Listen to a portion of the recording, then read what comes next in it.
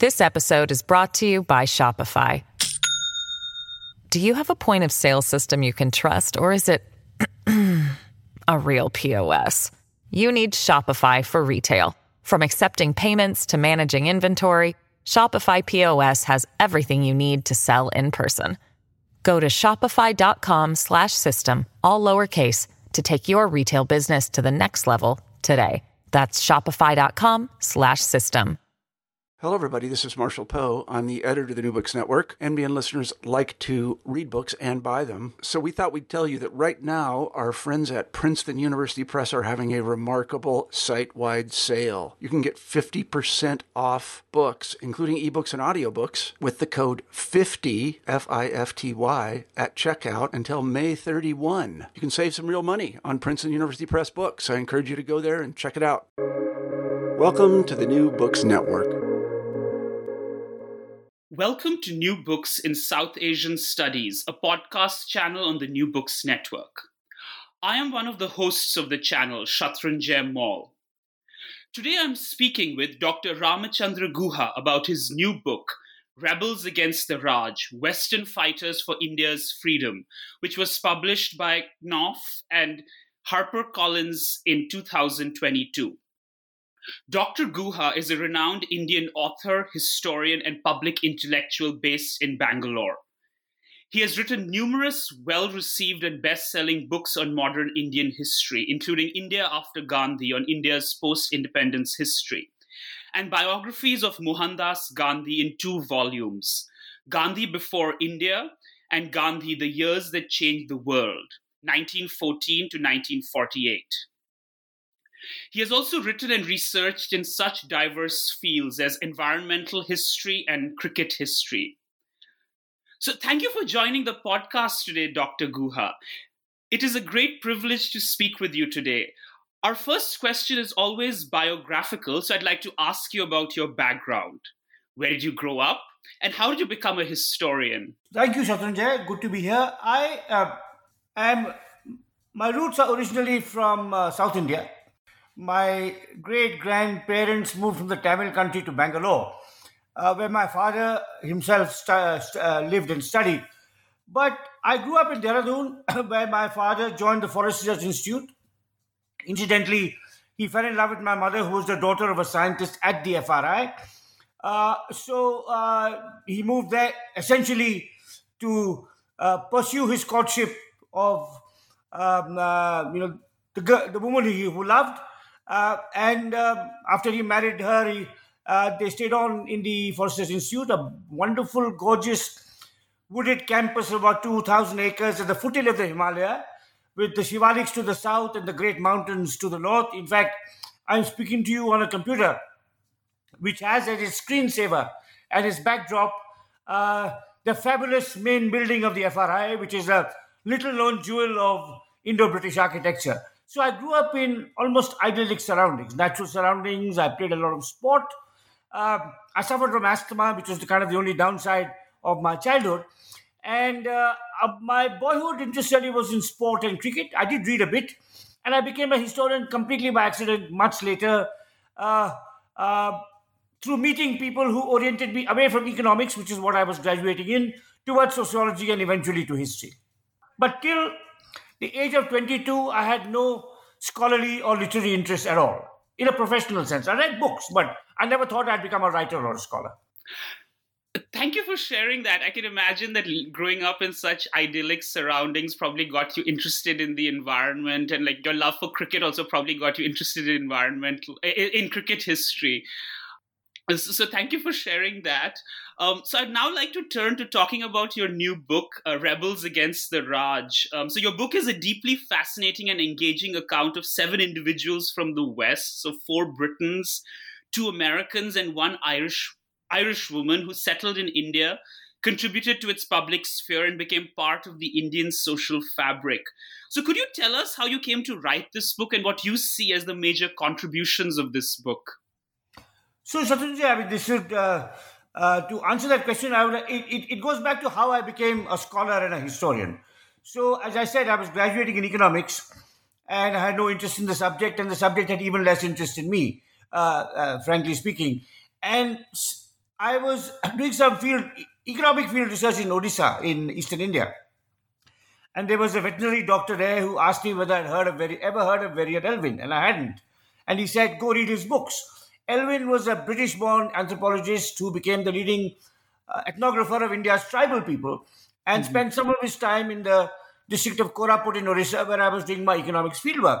And I was charmed by his prose, his narrative, the excitement of his life. And I thought, hey, this is about real human beings. It's not about abstract statistics or equations. Maybe I should become a anthropologist. And so I went on to do a PhD in sociology and anthropology and then moved into history. But Elwin transformed my life. And many years later, I wrote a biography of Verrier Elwin. And this journey of this remarkable Oxford scholar who becomes an Indian and the leading scholar as well as advocate of India's tribal people, forgotten, vulnerable, exploited, dispossessed tribal people. And I always wanted to write a companion volume to that biography, a collective history of 8 or 10 such individuals. And of course, then I got involved in writing India After Gandhi, which you talk about, and I spent a decade working on Mahatma Gandhi. But at the back of my mind was always this unfinished project on rebels against the Raj. And in whichever archive I was in, I would gather material on these kind of people I was encountering who abandoned their original race, religion, and nationality to become Indians.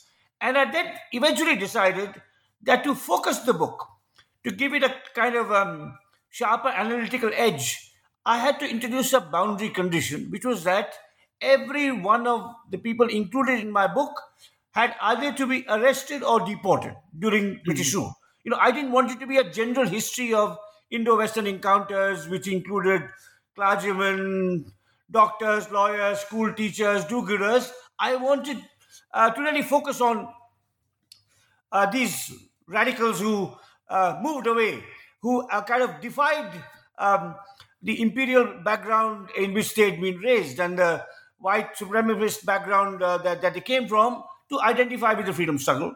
And the 7 people I talk about were all most interesting and unusual in their own right. And of course, I was able to, fortunately, gather a fair amount of primary material on each one of them. So essentially, this book has its distant origins in a veterinary doctor in Orissa telling me in the year 1978 that I must read Verrier Elwin. It's now more than 40 years later.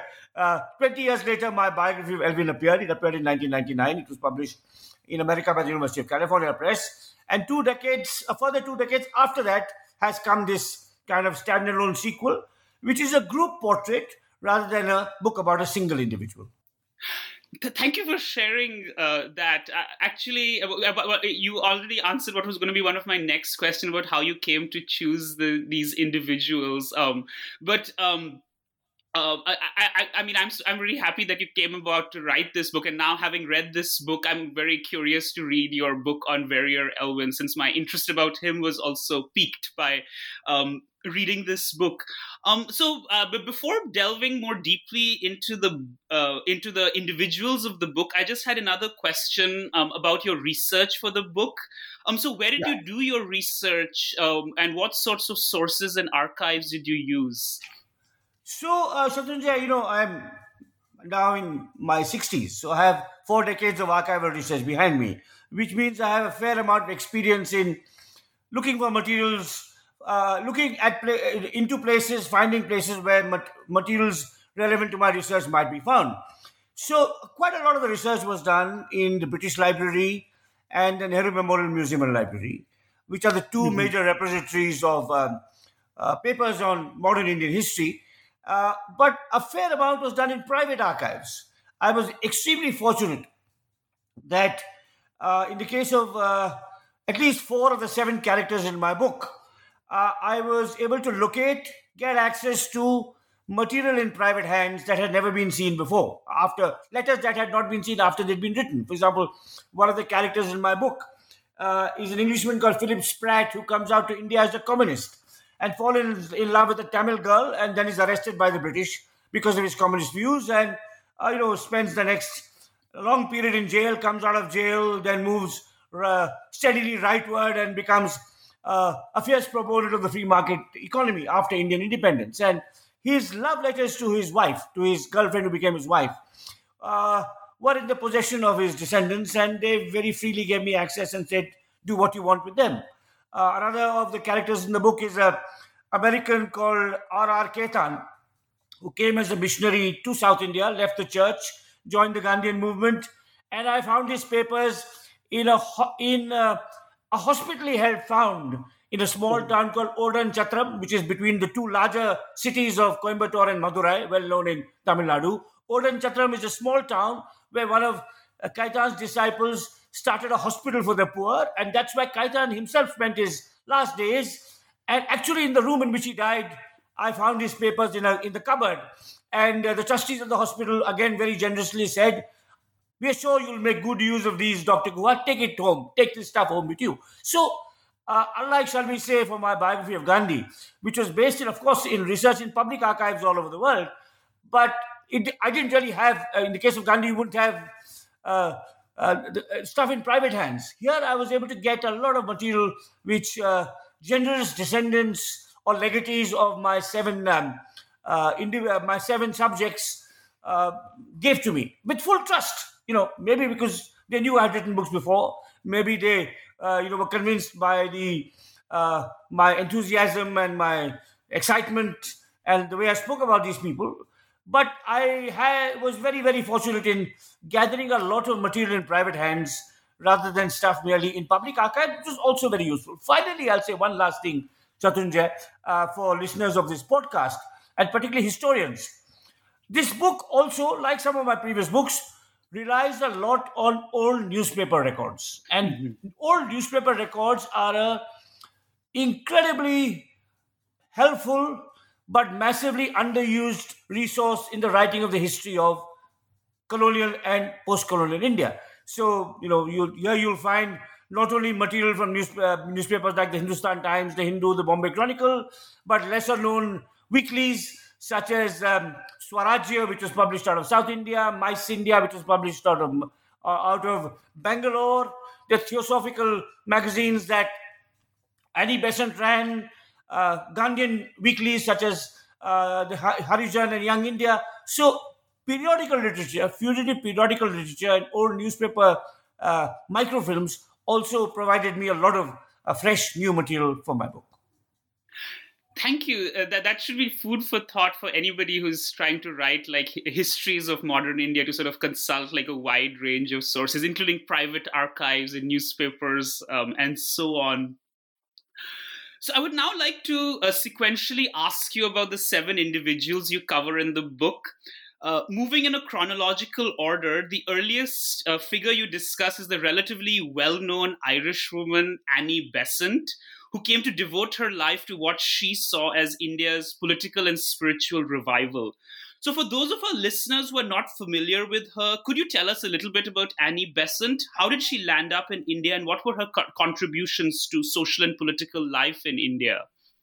So Annie Besant was the first chronology, the first character in my book, because she comes first in 1893. But she also is the only one of the 7 subjects who comes in middle age. She comes in her 40s after a very active and indeed controversial career as a socialist and suffragette and polemicist in England. And then she discovers Theosophy while in England and comes to India to spread its message, because Theosophy was a kind of a eclectic creed which drew a lot on Eastern spiritual traditions. So she comes in 1893, first on a religious mission, then she gets involved in women's education, and slowly she throws herself into the emerging Indian freedom struggle, partly inspired by what is happening in her native Ireland. So when the Home Rule movement starts in Ireland, Annie Besant starts a Home Rule League in India and organizes public protests demanding home rule or dominion status for Indians, and of course attracts a great deal of attention because of her oratory, her well-known background as an agitator in England and so on. And then she's interned, which sparks a greater controversy. And of course, as a result of that controversy, she becomes president of the Indian National Congress, the first woman to occupy that post. And then her later life is somewhat, if not tragic, saddening and depressing because Gandhi has by this time returned from South Africa. He's taken over the leadership of the Indian national movement, and Besant is sidelined, partly because she's much older than Gandhi, she's not as charismatic in Gandhi, and above all because she only speaks in English. Whereas Gandhi uses the vernacular, Hindi, Gujarati, and other Indian languages to reach out to a much wider cross section of Indian people in his movement than Besant could ever do. So this is the story of Besant, really. But in her heyday, she was a really inspirational and charismatic figure. Thank you. Yeah, she's a very interesting and unique figure in many respects, including as you were describing her political life in India. And I was really surprised to discover that she was like an atheist or something, like in Victorian England, where such views were sort of looked down upon, and then how she ends up from converting from atheism to theosophy. Like that was also a very interesting, journey. Right. You next turn your attention to the journalist and newspaper editor Benjamin Horniman, the namesake of the Horniman Circle in Bombay. So how did Horniman come to India, and what was his role in colonial India's burgeoning anti-colonial movement in the early 20th century? Well, Horniman is one of my favorite people in this book, partly because I am a columnist myself, and I now operate in the India of 2022 under conditions of increasing restrictions on the freedom of the press and harassment of independent journalists, some of which I've personally experienced too, but this is not the place to go into that. So Horniman comes to India to work in The Statesman, which is a British paper run out of Calcutta. And in 1913, a group of Indian liberals in Bombay want to start an alternative to the establishment-oriented and pro-colonial Times of India. And they launch a newspaper called the Bombay Chronicle. Horniman is actually their second choice to be editor. The first choice refuses. And Horniman makes the Bombay Chronicle the vehicle of the progressive nationalists of Bombay.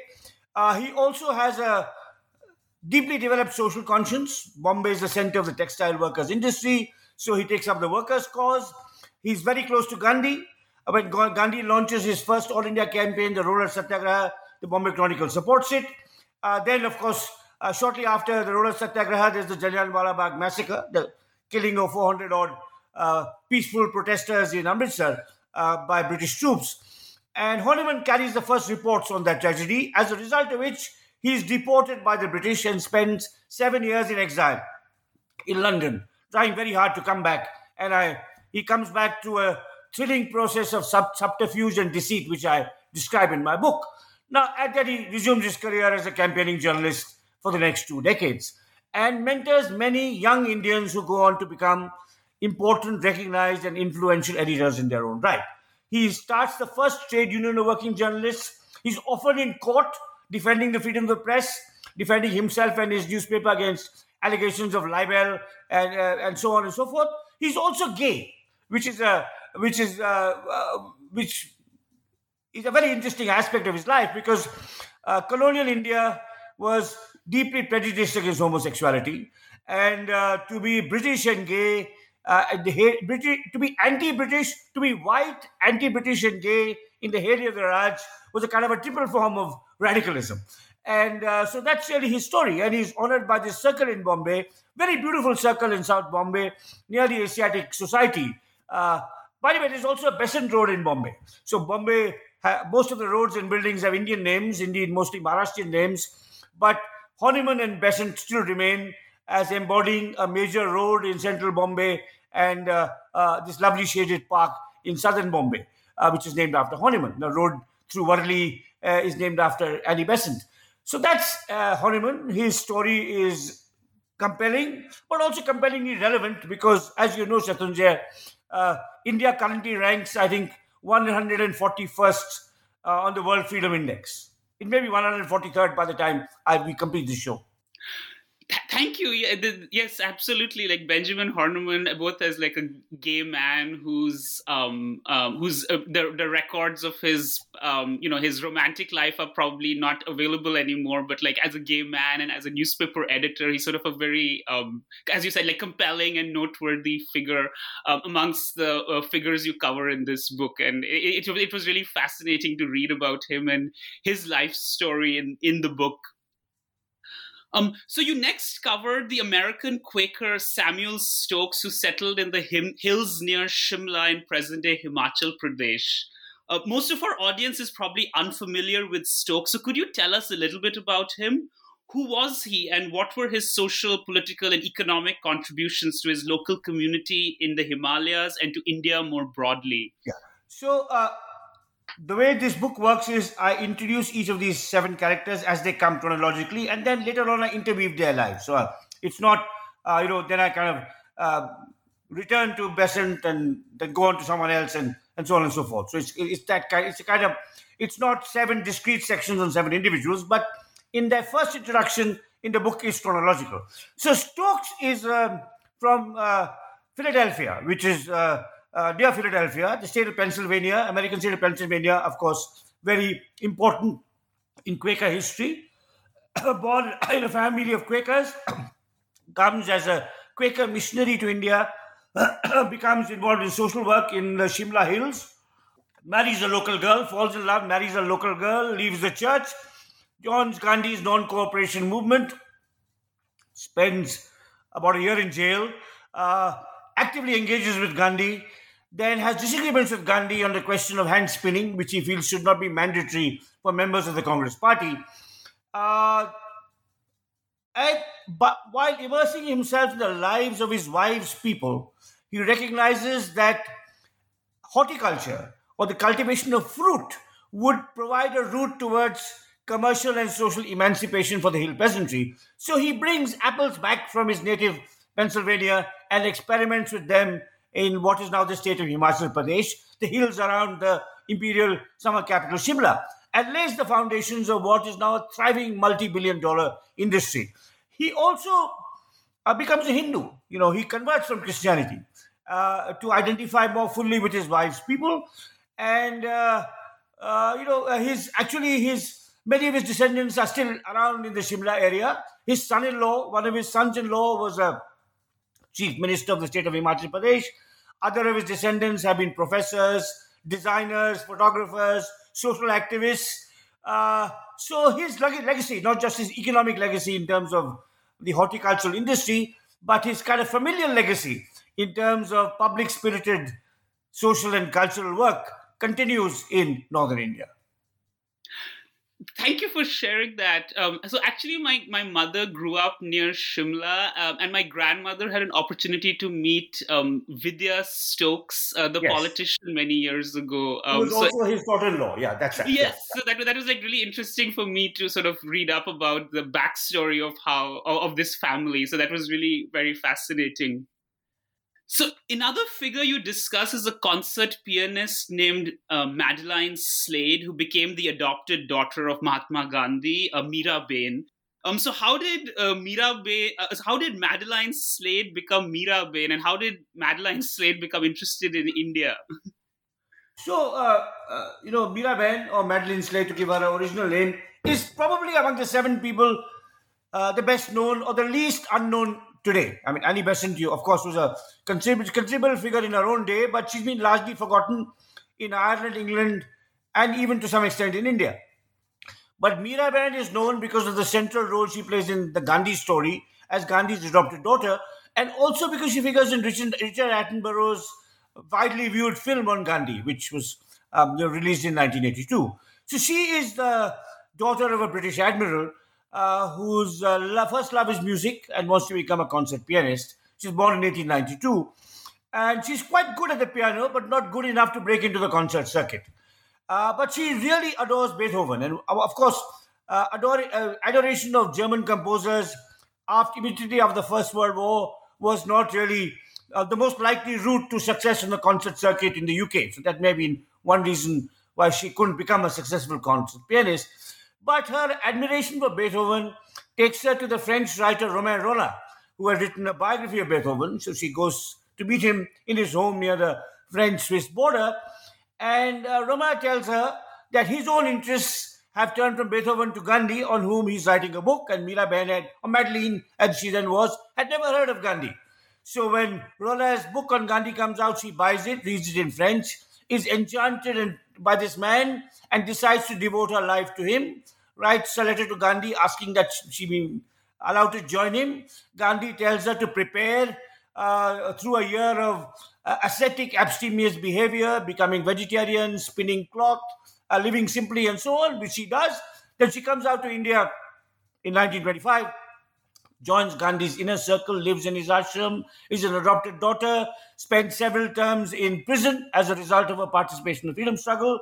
In between, is sent to campaign for British freedom, for Indian freedom from British rule in England and North America. She has a very important meeting with the First Lady Eleanor Roosevelt in the White House. And after independence, stays on working in the Himalaya, where she becomes a pioneering environmentalist, running a rural settlement, promoting the integration of agriculture, animal husbandry, and forestry. And in 1959, after 30 odd years in India, the call of Beethoven returns to her, and she decides to leave India and go back to Europe, where she makes a home near the Vienna woods, so beloved of Beethoven. Is still interested in Gandhi, writes about Gandhi, inspires the making of Attenborough's film, and writes a monograph on Beethoven that is published after death. So again, a very interesting, moving, multifaceted life of engagement with India and with Gandhi. This episode is brought to you by Shopify. Do you have a point of sale system you can trust, or is it a real POS? You need Shopify for retail. From accepting payments to managing inventory, Shopify POS has everything you need to sell in person. Go to shopify.com/system, all lowercase, to take your retail business to the next level today. That's shopify.com/system. Thank you. That is a very unique life journey to move from being an aspiring concert pianist to becoming like a disciple of Gandhi on the other side of the world, in a context that's very different from what she must have grown up in. So the next individual you discuss is Philip Spratt, who you mentioned briefly before, who arrived in India as a convinced communist revolutionary on behalf of the Communist Party of Great Britain. So could you tell us a little bit about him and his life and career in India? How did living in India lead him to change his ideas and convictions? So Spratt was educated in Cambridge University. He came from a middle-class, non-conformist family. And in Cambridge in the early 20s, he became a communist, as many young undergraduates, taking the path, a path followed by many other young undergraduates in Cambridge at that time. And the party sends him out to India to help promote revolution, particularly among the working classes in Bombay and in other centers of industrial unrest, such as Calcutta and Kanpur. So he travels around. He also comes to Madras, where he meets the granddaughter of a famous Tamil communist called Singaravelu Chettiar, whose grandniece, actually, adopted granddaughter, was called Sita, and falls in love with her. She's a 15-year-old girl. He's charmed by her. And then he carries on with his revolutionary activism, is arrested and jailed for a long time as the primary accused in what's called the Meerut conspiracy case, a case that is well known to historians of colonial India. And in jail, two things happen. In the several years he spent in jail, he starts reading Gandhi and moves away from his attachment to communism, and at the same time has a long exchange of letters with Sita, deepening his love for her and for India. Unfortunately, we have only his letters Philip's letters to Sita. Sita's letters to Philip would have been in the jail and would have been confiscated or burnt. But this one side of the correspondence is rich and moving and insightful enough. So he eventually comes out of jail in the mid-30s. By this time, he's become a socialist, an anti-communist socialist. He's close to the other recovering revolutionary M.N. Roy, who had been once close to Lenin, but then had become disgusted with Stalin's brutality, and then moved away from communism altogether. Spratt and Sita get married. They settle in the town which I'm speaking to you from, Bangalore. They raise a family of 4 children. He becomes a journalist with a small weekly called Mice India. Makes a name as a pugnacious commentator on current affairs. He also becomes a student of the Hindu personality, using the psychoanalytic insights of Freud and Jung to understand how Hindu families construct themselves and the conflicts that lie within the Hindu family system, and moves further to the right and becomes a passionate advocate of the free market in India. He becomes part of the Indian Council for Cultural Freedom, which is an anti-colonial, anti-communist outfit promoted by the Americans, actually secretly funded by the CIA, as was much later discovered, and is completely Indian by the end, with his 4 children, born of an Indian wife, and, a well-known, albeit controversial Indian journalist. And he's always fascinated me because I discovered him early in my life, and because the weekly that he edited for many years, Mice India, was located in the street behind where I'm speaking to you, in central Bangalore. Spratt also frequented a much-loved bookshop in Bangalore called Select Bookshop, which I have myself patronized for 40 years and counting. So I have a special attachment to Spratt for many reasons. But I think the complex and variable trajectory of his life merits inclusion in a book anyway. And in some ways, with Horniman, he probably is the most, colorful character in the book. Thank you. That is a really fascinating life that he lived. And he seems to have lived a very noteworthy life, moving in so many different circles and having this trajectory. And it's also interesting to think about individuals like him who sort of, engaged in political conversion, like moved from left to right. That's a very interesting topic as well, because there were many other such figures in India. I'm thinking of someone like Minu Masani, for example. That's right. Absolutely, yeah. Or more recently, Arun Shori, the journalist, also who kind of moved from left to right, but there have been others too, yeah. Thank you. So the last 2 individuals you discuss in the book, at least to me, were the least known figures that you cover. So for our audience who may be unfamiliar, can you tell us a little bit about these 2 individuals? It is Richard Keithan and Catherine Hillman. Who were they and how did their lives unfold in India? So, R.R. Keithan was who I've already talked about briefly because I talked about how I got his papers in the hospital in which he spent his last days and which he helped found. Was an Englishman from an American from the Midwest who came as a missionary to South India, to Madurai, and was disgusted by the luxurious lifestyles that white Christian missionaries led in India. They were really colonial sahibs. They lived in large bungalows. They had a whole retinue of servants, and they didn't really come to serve, but to lord over their Indian converts. So this is about the time that Gandhi is launching his freedom struggle. Keithan meets Gandhi, meets the great poet of the Indian Renaissance, Tagore, starts wearing homespun cloth, is expelled by his church, and sent back to America, where he marries a doctor called Mildred, has a child, and then comes back to India in 1934, outside the ambit of the church. Again, he moves some years later to Bangalore. He also has a connection with the town, my hometown, Bangalore, the town I live in now, Bangalore, where he works with labor unions and with Dalits, or people from the formerly untouchable caste, and mentoring young activists to take to a life of social service. In 1944, because of his support for the Gandhian movement, he's deported again, this time with his children, wife and children. And he goes back again to the Midwest, to Indiana, and after India becomes independent, comes back because he's so committed to this country. So Horniman was deported once, Shatrunjay. Keithan was actually deported twice, and each time he came back.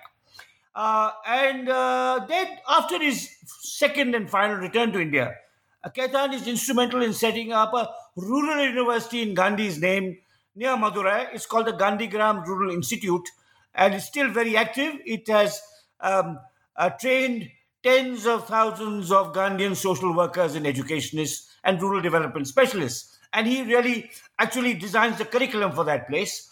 And then after a few years in Gandhigram, starts a rural settlement of his own closer to the hills of the Animala Hills. And I think his greatest contribution was mentoring young activists. Mm-hmm. So last year, actually earlier this year, one of the people he mentored, among the people he mentored were a couple called Shankara Lingam and Krishnamal Jagannathan. And he supervised the intercaste marriage between a Dalit and an upper caste. And they worked with him, were trained by him, and went on to become two of the leading social workers in Tamil Nadu, particularly known for their work on land redistribution and rural renewal. Shankaralingam, the husband, died some years ago. Krishna Mal is still alive. At the age of 95, earlier this year, she was awarded the Padma Bhushan, which is the Republic of India's third highest civilian honor. And I've spoken to her, and she recalls her debt to Kaitan, and she actually has read my book, and her appreciation from this remarkable 95-year-old social activist mentored by Kaitan has probably meant more to me than all the positive reviews I've got of the book. So Kaitan's real legacy was his mentoring of generations of social activists who have continued his work, including in the hospital in which he died, in Odan Chatram in southern Tamil Nadu, which serves an area where they are very, still, even now, high quality medical facilities do not exist. And the doctors and nurses are absolutely committed, professional, capable, and selfless, as I found on my visit there. So that is Kaitan. And the last person, and I'll end with her, is an English woman, originally called Catherine Mary Heilman, who was a friend of Kaitan's as it happened, though she worked in the other end of the subcontinent in the Uttarakhand Himalaya. She was English, was raised in London, and met Indian students who were active in the Gandhian movement and decided to come to India. She first came to Udaipur in Rajasthan to join a school, a pioneering rural school, but found the heat of the desert too much to take, went to Gandhi, who then advised her to go to the Himalaya, and where she eventually set up the first girls' school in one of the most backward and patriarchal parts of India, the Kumaon Himalaya. A school that still exists. It was named after Gandhi's wife Kasturba, and it mentored generations of social activists, including some of the major leaders of the celebrated environmental movement, the Chipko Andolan. And Sarla herself was a pioneering environmentalist who wrote some very important books in English and in Hindi on the challenges of a safe and habitable, how to construct a safe and habitable world, natural world for humans to live in. So she's the last person chronologically who comes. And the book spans almost a century because Annie Besant comes in 1893. And Sarla Bain, which is the Indian name that Catherine took, dies in 1982. And Kaitan, the American radical, dies even later in 1984. So through these 7 lives, you get a kind of understanding into, or you get a kind of perspective on, apart from the distinctiveness of their own lives and what they did. I think my book is also, I hope, a window into colonial and post-colonial history, social, economic, cultural, political, and environmental transformations in India over a 100-year period. Thank you so much. So actually, you've already touched on what was going to be my next question, but maybe you could just say a few words about it. So 4 of the individuals you cover in the book were alive, as you mentioned, into the 1970s and 1980s, many years after India's independence. So could you tell us a little bit about, their lives and careers after independence? So Besant is the earliest to die in the early 30s. Stokes dies in 1946. Honeyman, the journalist, dies in his adopted city, Bombay, in 1948, shortly after independence. But Meera Bain, originally Madeline Slade, the concert pianist who became Gandhi's adopted daughter, is active in environmental work in the Himalaya through the 50s. Her compatriot, Catherine Heinemann, who takes the name Sarla Devi, is active in environmental and social and educational work in the Himalaya in the 50s, the 60s, and the 70s. Spratt, whom we talked about, is an important and influential and controversial journalist. He's what we would today call a public intellectual, though that term was not in common currency then, through the 50s and the 60s. And then finally you have Kaitan, who I talked about his work in mentoring rural social activists in southern India, right through the 50s, 60s, 70s, and up to his death in 1984. So all 4 made major contributions to social and public and indeed literary life, because they all left a record behind of of what they did in their writings too, to our country. And my book tries to do some justice to all these different aspects of their legacy. And incidentally, I should say in this connection, Shatrunjay, that the book is dedicated to the Belgian-born Indian economist Jean Drèze, who is a foreign-born, like all the others in my book, was born and raised abroad, made India his home, and has made fundamental contributions to public policy and intellectual debate in our country, and is someone I'm proud to call a friend and a compatriot. Thank you. Yes, I think many of these figures are unfortunately have been like sort of sidelined in our memory because we sort of focus so much on certain other figures. So I'm really thankful to you for having written this book to sort of recover the memory of all of these fascinating individuals who contributed to India. So before we end, my final question about these individuals is: what do you see as the legacy of these 7 rebels against British colonial rule in today's India? I think you've already covered a lot of this question, but if you have any final thoughts about this. I think, you see, obviously, as I said, these are 7 unique, distinctive individual lives, and I hope, each one of them attracts some attention. But the broader message, Shatrunjay, is that it's an argument against xenophobia, against the idea that every culture and country is self-contained, self-reliant, and has all the resources within itself to solve and address its own problems. And this kind of ethic of self-reliance goes with a suspicion, dislike, and sometimes hatred, outright hatred of what comes from outside your culture or your country. And this kind of paranoid xenophobia, to use a strong phrase, is quite ubiquitous in India today, but also in America with Trump and the supremacists, in England with the Brexiteers, in China with Xi Jinping and his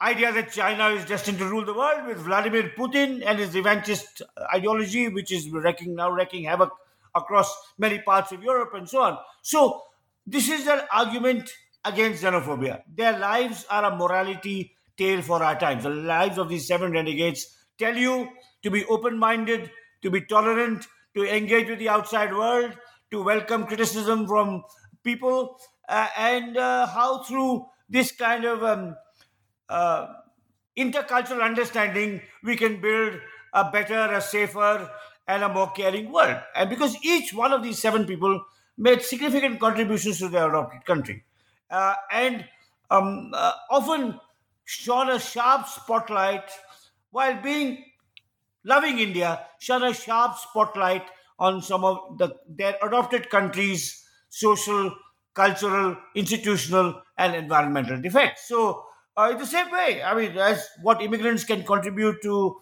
America, or what people of African descent can contribute to France, which the French may not be adequately aware of. How Ukrainians and Russians can learn to respect one another rather than go to war against each other. So I think these are some of the things that possibly might come out of my book. But essentially, it's a biographical history. It's a interwoven story of 7 extraordinary lives. The lessons are secondary. Thank you so much, Dr. Guha, for taking so much time from your busy schedule to talk with me today. So before we end, could you tell us what you are working on right now? Well, I have different projects, Shatrunjay. I'm returning to my early environmental interests, and I've begun some fresh work in that field. I'd also like to return to Gandhi, and having written a 2-volume, 2,000-page narrative life of Gandhi, I would like at some stage to write a more shorter, more focused, more analytical, more argumentative book on Gandhi's ideas and their resonance today. So I have 2 or 3 projects in the works, but I'm just sort of slowly working my way through what I want to do next. Thank you so much. And I look forward to reading all of your work in the future. So this was an interview with Ramachandra Guha about his new book, Rebels Against the Raj, Western Fighters for India's Freedom. which was just published earlier this year. So thank you so much, Dr. Guha. Thank you, Satrinder. Thank you.